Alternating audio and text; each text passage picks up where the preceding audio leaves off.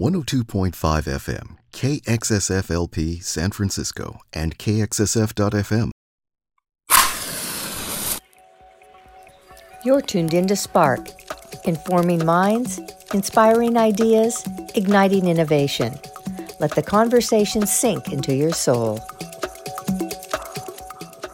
This is Kelly Marlowe, host of Spark. Today I'm talking with Brianna Brownell, CEO of Pure Strategy AI. She was named one of Authority Magazine's top women leaders in artificial intelligence. We will be talking about the future of artificial intelligence as it evolves in emotional learning. Thank you for joining me today, Brianna. You're very welcome.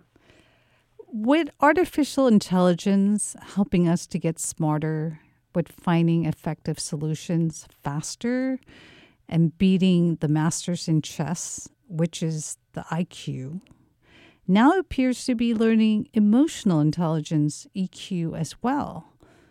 So with the combination of both IQ and EQ, what exactly will artificial intelligence become?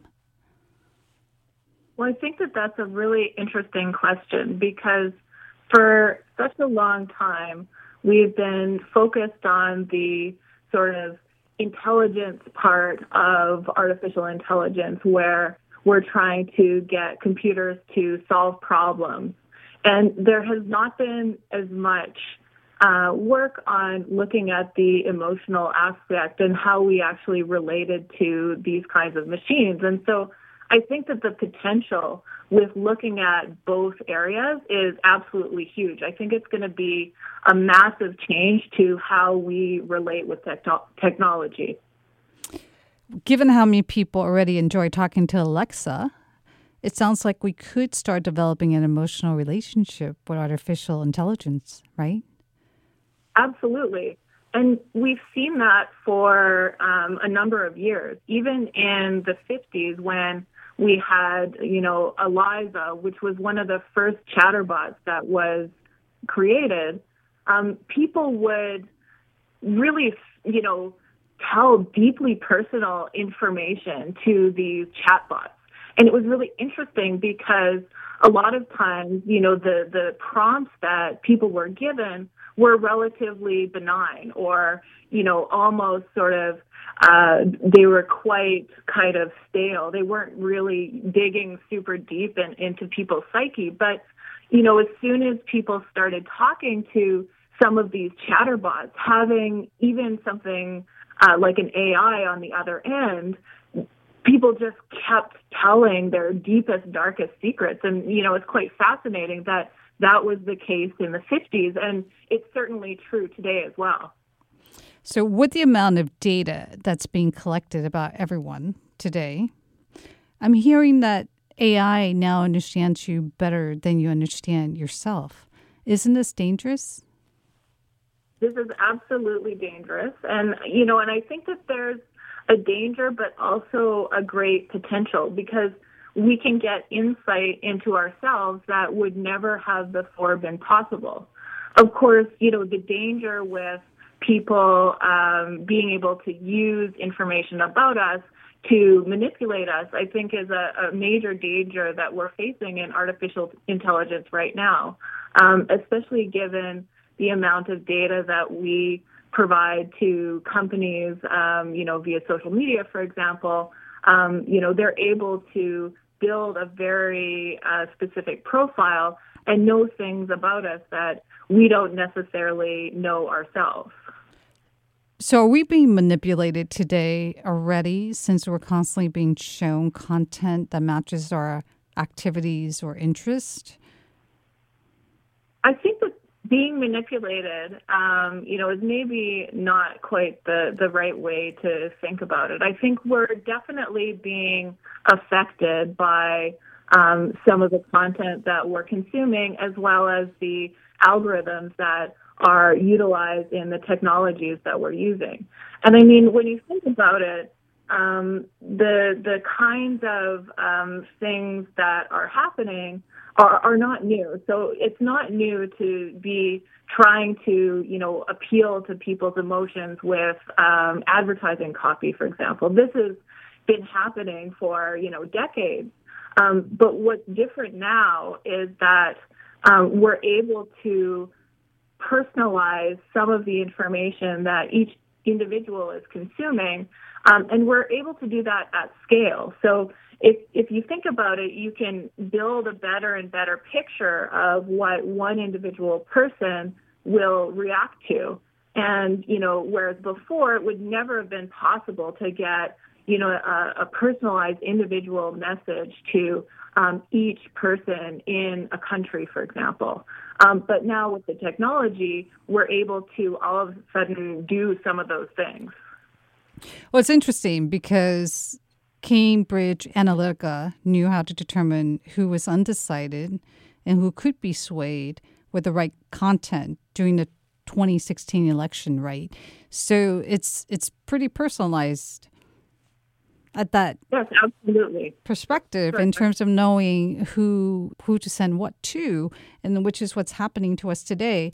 So as AI gets more sophisticated, wouldn't it become that we're becoming, I guess control maybe is not the right word, but we are being kind of led, right, by what's being shown to us?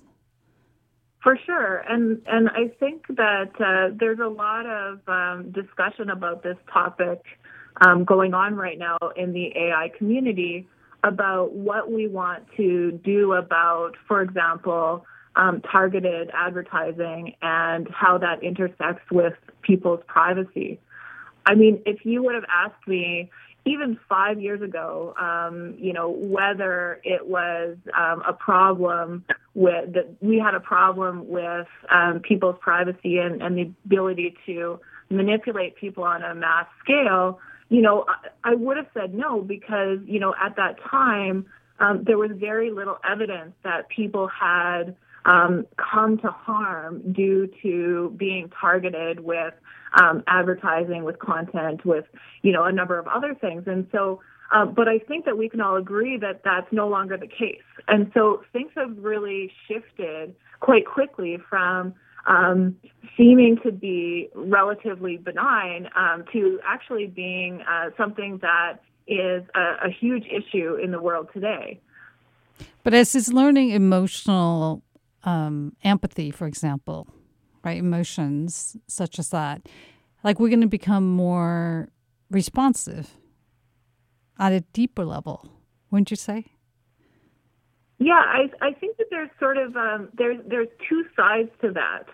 The first one is being able to have an AI or technology system that takes advantage of your emotional state and the emotions that it can instill in you as a human person.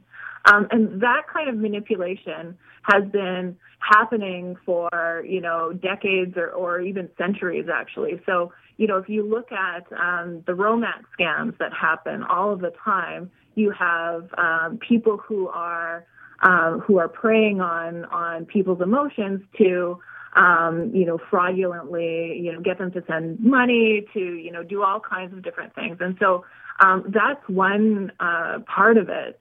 But the other part is to be able to sort of understand the way that human emotions can be sort of used for creating action. And so if you look at that, it's kind of like the opposite of using the emotion for manipulation. It's understanding the emotion itself. And the work that I see going on in that area, I think, is incredibly interesting because it provides a way to deeply understand ourselves in a way that we never could before. Yeah, but at the same time, though, if it's artificial intelligence is being programmed to be smarter and more empathetic, it's able to monitor, calibrate, and respond, right, in the direction that you want to hear. At the same time, the question is, what is the end goal? Is it the artificial intelligence driving this, or is it the creator driving this? So it's a little bit of both, depending on the methodology that's used to create the AI itself. A lot of it is driven by the creator because, of course, they're the ones that are choosing which algorithms to use. They're the ones that are choosing the parameters of the model that, forms the basis of the AI. But at the end of the day, there's also the data that's fed into it and the way in which these systems can learn. And that's a lot more of a mystery because, you can have cases where the AI system that you build can surprise you in ways that you never thought possible. And so we're seeing a lot of really interesting, sometimes terrifying, sometimes exciting results because of these kinds of things. So shouldn't there be parameters put around, I don't know whether it's a collection of data or the end goal as to how far artificial intelligence can go in terms of the decision-making involved? Mm-hmm. There's a huge effort in standardization in artificial intelligence right now. And those are some of the questions that we're looking at. Because definitely there's a question of how do we know whether a system that we create is biased, for example? How do we know how a system that we create works, even at the base level? Can we understand and interpret the way that the decisions are being made? And especially when we have a extremely important decision, things like, determining who gets bail or not, or determining, who gets a job or not, or determining, all kinds of other things. All of those factors are extremely important. And so the standardization effort looks at things like what parts of the algorithms that we're creating should be transparent. How should we be able to audit these kinds of systems? How should we govern the data that goes into these systems? Are there parameters around how we collect the data? For example, collecting information from vulnerable population. How should we do that in a respectful way?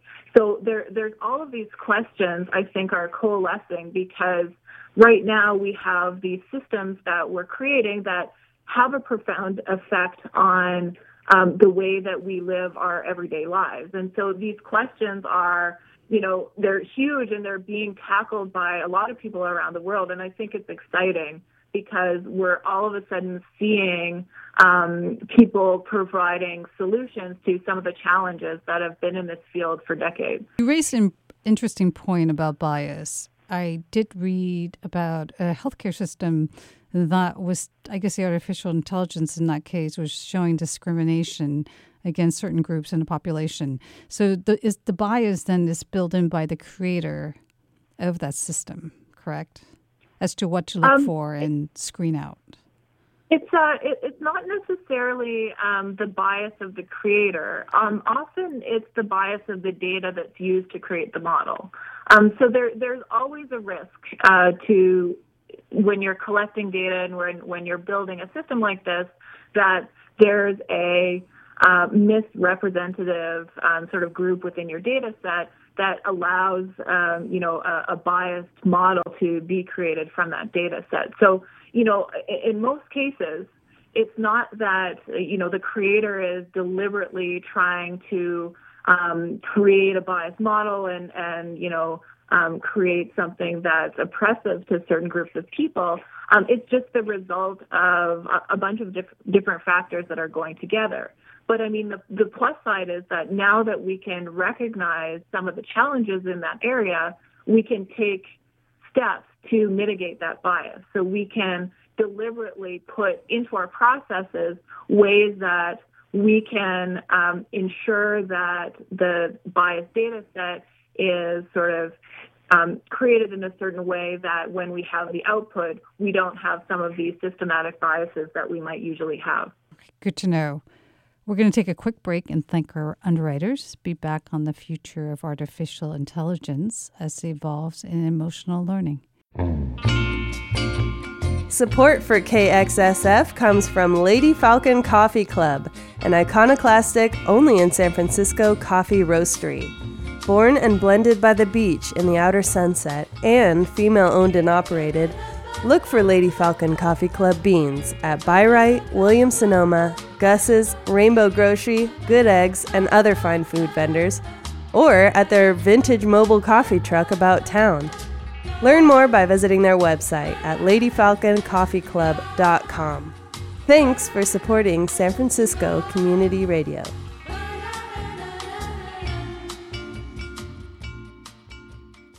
This is KXSF 102.5 FM, streaming worldwide at www.kxsf.fm. And you're tuned in to Spark with Kelly Marlowe, informing minds, inspiring ideas, igniting innovation. Let the conversation sink into your soul. I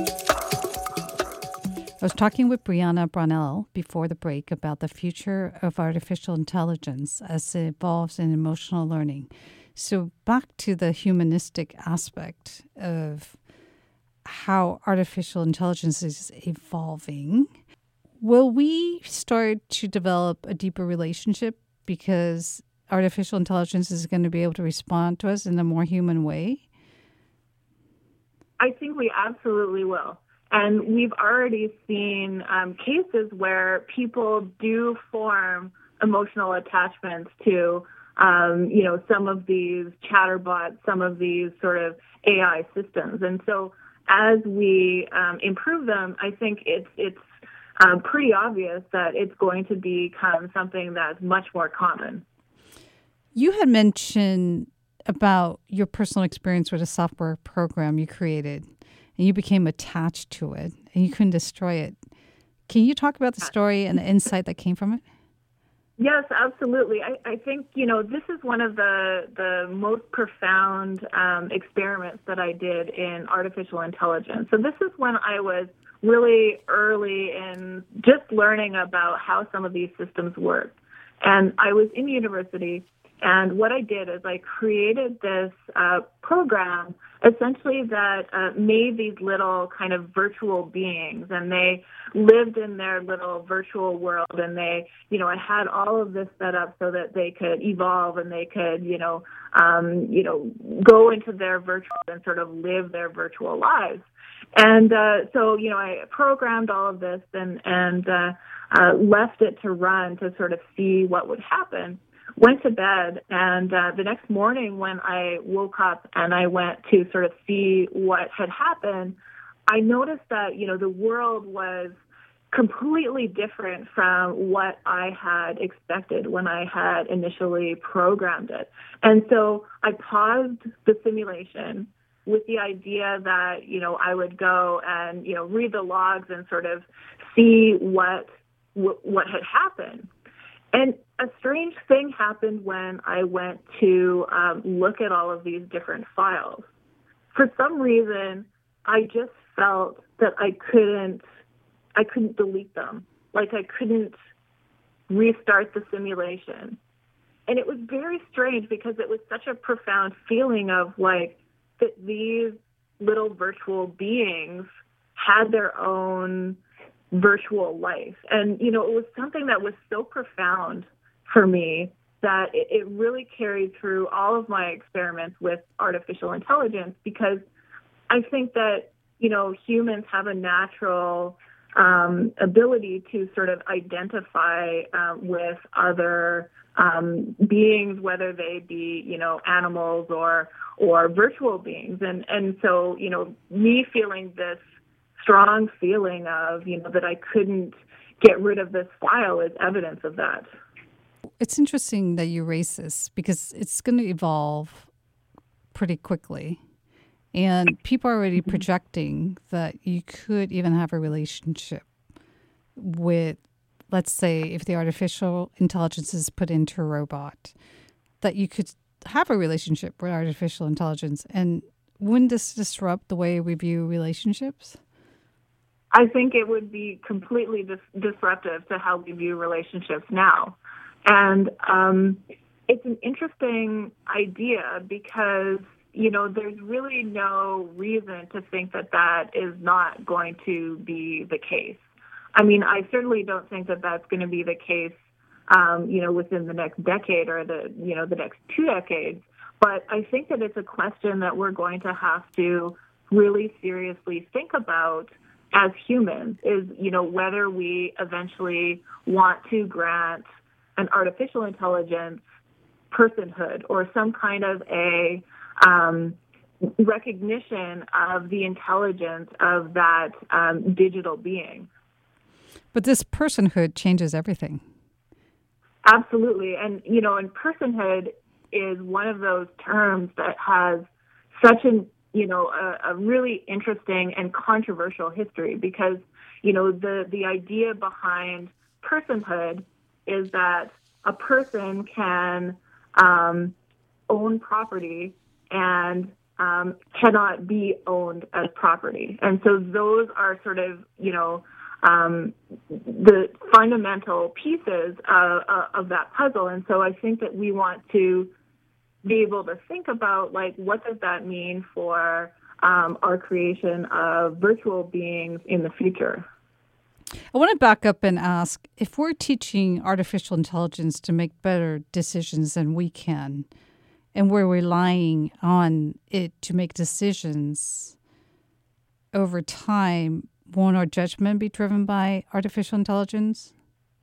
There's definitely an issue and a challenge with the trust that we put into some of these systems. Like, there's a really interesting story that was told by Hannah Fry, the mathematician. So basically, she tells the story of this carload of tourists who were trying to find their way to a certain place using GPS.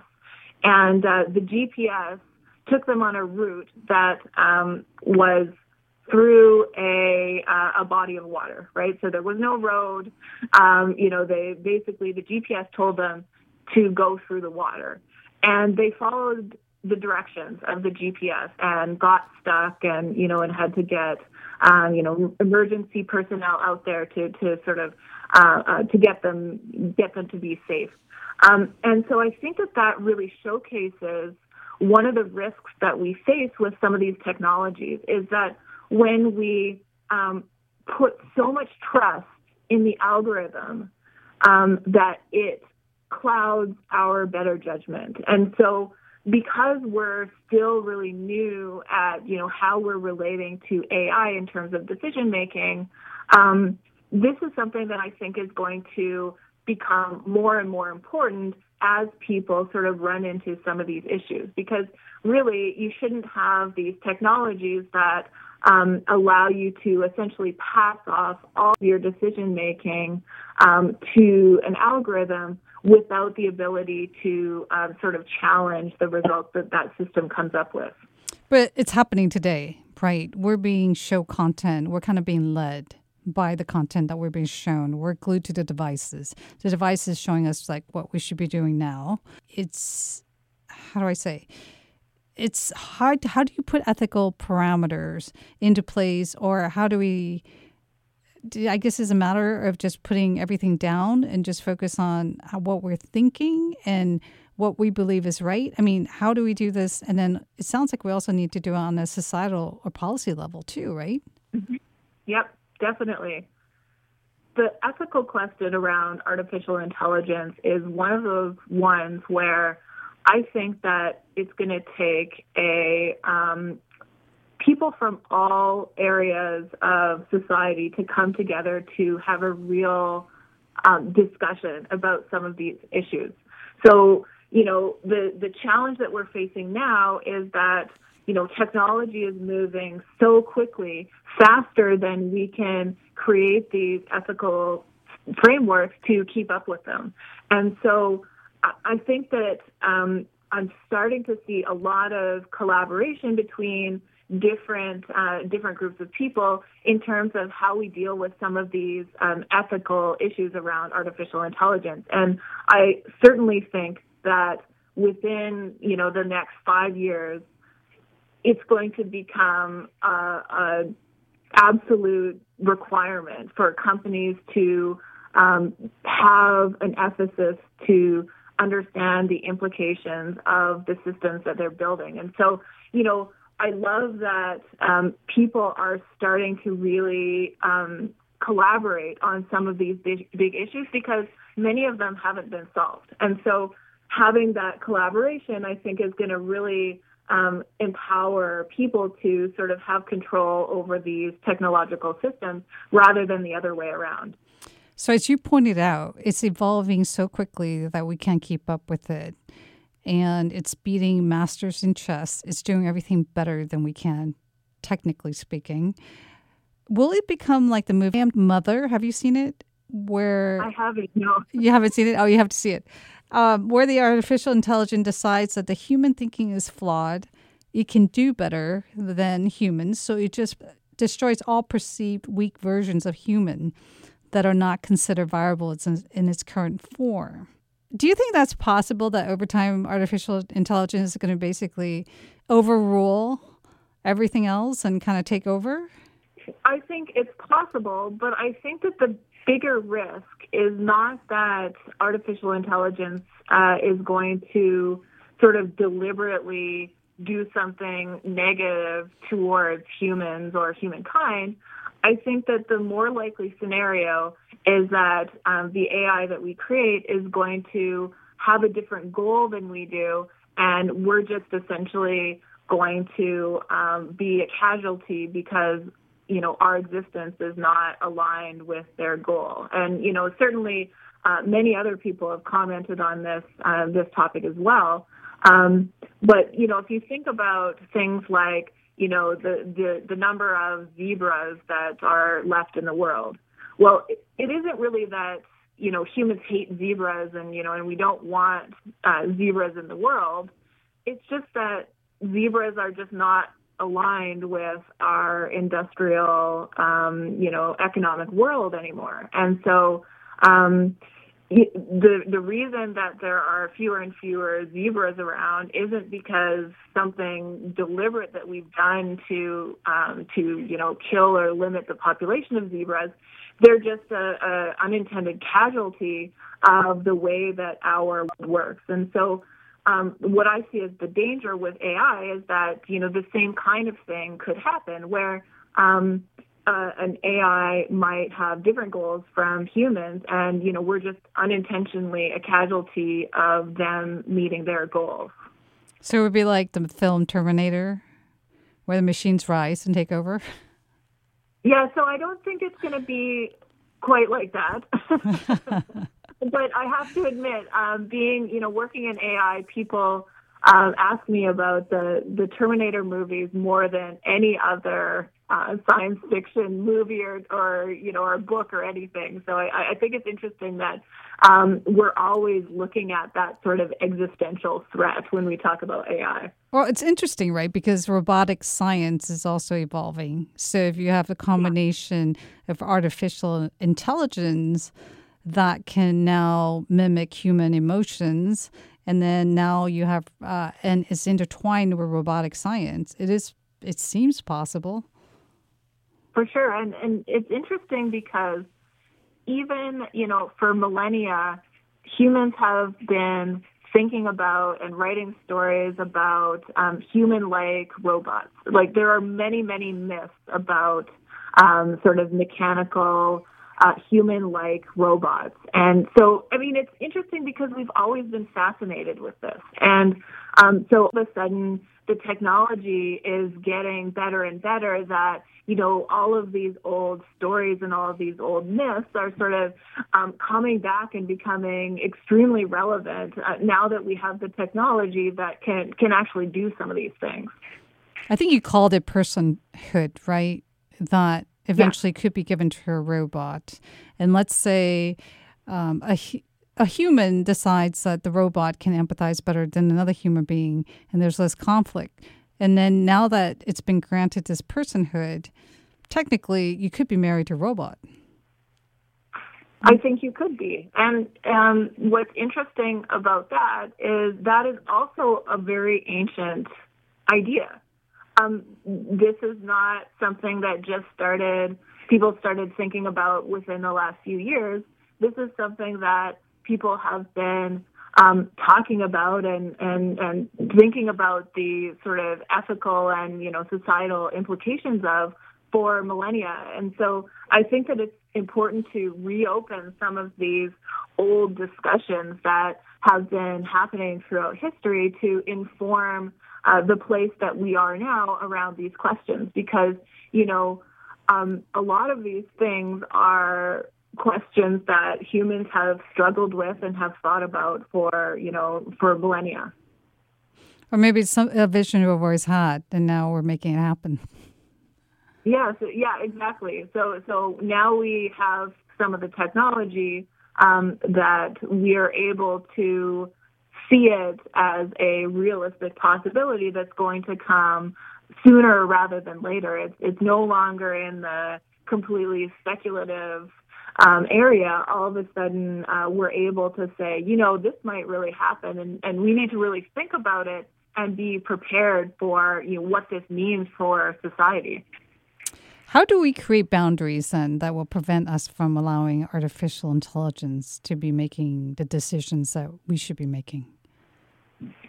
Well, I think it all comes back to that collaborative conversation around the ethics of AI systems, because there are so many cultural factors, like legal factors. There are all kinds of things that feed into a framework like this, that having the discussion and opening it up to people to be able to participate in some of these conversations, I think is the only way that we can really move forward. Because otherwise, if we have, let's say, a small group of people who's making the decisions on this technology, that's going to impact everybody, I think that that's not going to be a good outcome. And so what I see as a real positive is that these conversations are starting to happen.